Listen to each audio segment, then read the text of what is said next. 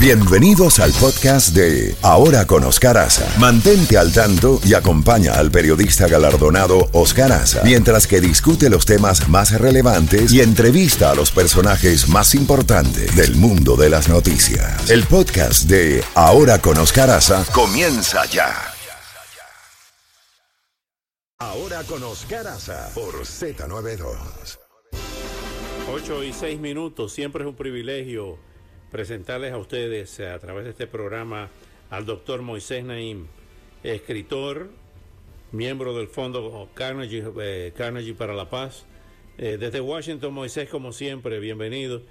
Hoy, es decir, ayer domingo, se inició la reunión de 3 días de ministros de Exteriores del G7 en Japón, con Rusia y China como telón de fondo como tema ante lo que está ocurriendo. Y también quisiera preguntarte tus impresiones de este periplo que inicia hoy por Brasilia, Sergei Lavrov, y el viaje a Caracas, a Managua y a La Habana. Bienvenido, Moisés. Cuéntanos qué se puede sacar de este G7 en medio de tantas tensiones planetarias. Muy bien, Oscar, y gracias por la invitación, como siempre. Están viajando, los ministros de Relaciones Exteriores andan por el mundo buscando llenar vacíos que se han creado a raíz de lo que está sucediendo en Ucrania, pero también las tensiones en Taiwán, y en el mundo hay efervescencia y cambios, etcétera, y están buscando cómo es el nuevo orden mundial, quién está de acuerdo con quién está aliado, cuáles son los nuevos bloques. Eso lo estamos viendo efectivamente, como tú dices. Está la reunión en Japón, pero hay el viaje de Lavrov, el ministro de Relaciones Exteriores de Rusia, que está viajando por todos estos países, por 5 países latinoamericanos, quizás alguno más.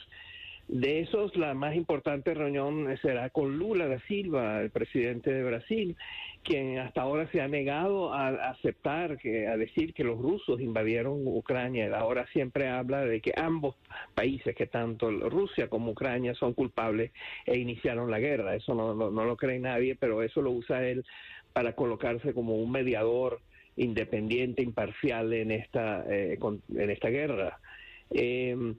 Eso es una parte. La otra es que acaba de llegar también a Rusia el ministro de Defensa, un nuevo ministro de Defensa chino. Escogió ir a Moscú como su primer viaje, su primera excursión internacional.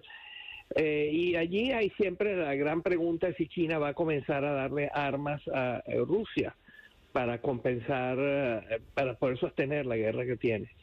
Y finalmente no quisiera dejar pasar por alto 2 condenas que acaban de ocurrir. Una para un periodista del Wall Street Journal, Iván Gershkovich, a quien el gobierno de Rusia acusa de espionaje y está siendo sometido a un juicio que tendría largas condenas.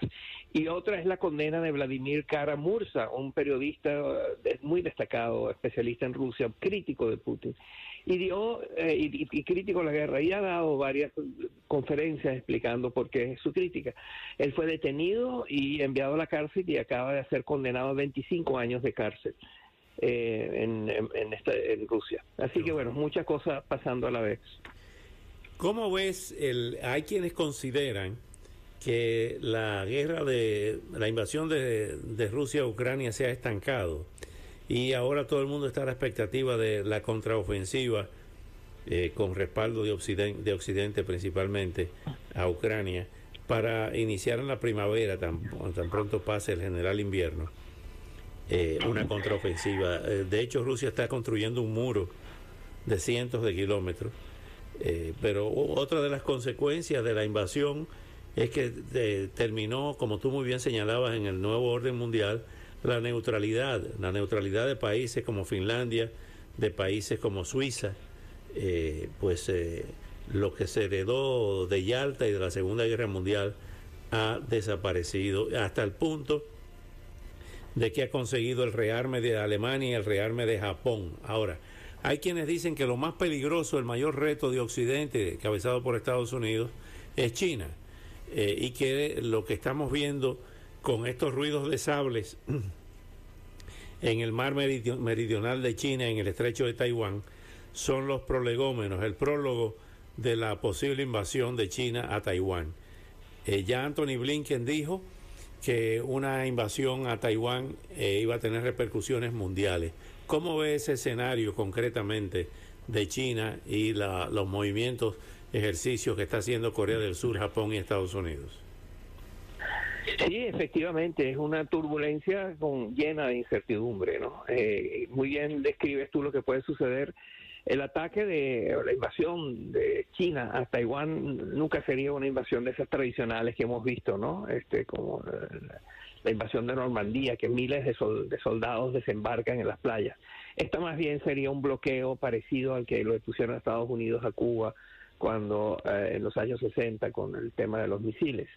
En estos momentos lo que los especialistas en esta materia suponen es que de ir adelante una escalada bélica entre Taiwán y entre China y contra Taiwán sería un bloqueo cibernético, de comercio, financiero, de transporte, etcétera. Se tendría esas características. Pero en todo caso aquí hay, como también bien dices, hay una realineación de alianzas y de bloques. Esto tiene que ver con que en política internacional nunca hay vacíos. Cuando hay vacíos, inmediatamente otros buscan llenarlos, y eso es lo que está sucediendo con un vacío de posibilidades que está ocurriendo a raíz del estancamiento de la guerra en Ucrania que tiene Rusia. Rusia ya ha demostrado tener debilidades que no se conocían antes de esta guerra. Y finalmente la otra frase, y con esto termino, es que los países no tienen amigos, tienen intereses. Entonces países que habían sido amigos hasta ahora ya no lo son, y viceversa. Y hay que prestarle atención a todas estas redefiniciones de alianzas que están ocurriendo. No quiero despedirte, Moisés, sin oír tu opinión sobre ahora que dices, este reordenamiento en América Latina. ¿Cómo ves la situación en Venezuela con esta purga, hablando de otras cosas, con esta purga que se dice que ha iniciado Nicolás Maduro? ¿Qué es lo que está pasando realmente? Yo creo que ni siquiera Nicolás Maduro sabe exactamente lo que está pasando. Ahí está pasando de todo es muy opaco, no hay información verificable. Se sabe que varios de los más altos jerarcas financieros del régimen y testaferros de financieros del régimen están en la cárcel. Varios han desaparecido. No se sabe de ellos desde hace tiempo. El Naím, que es uno de los líderes fundamentales de la revolución chavista y parte del círculo más cercano al poder, lleva mucho tiempo sin aparecer después de haber dado una declaración en el sentido de que a él lo estaban buscando para meterlo preso. En fin, en Venezuela hay todo tipo de dinámica de poder. Claramente hay una lucha de poder y claramente no sabemos con exactitud qué está pasando. Moisés, como siempre, muchísimas gracias por tus valiosos minutos y hasta una próxima oportunidad. Gracias, Oscar. Buenos días a todos. Buenos días. Bueno,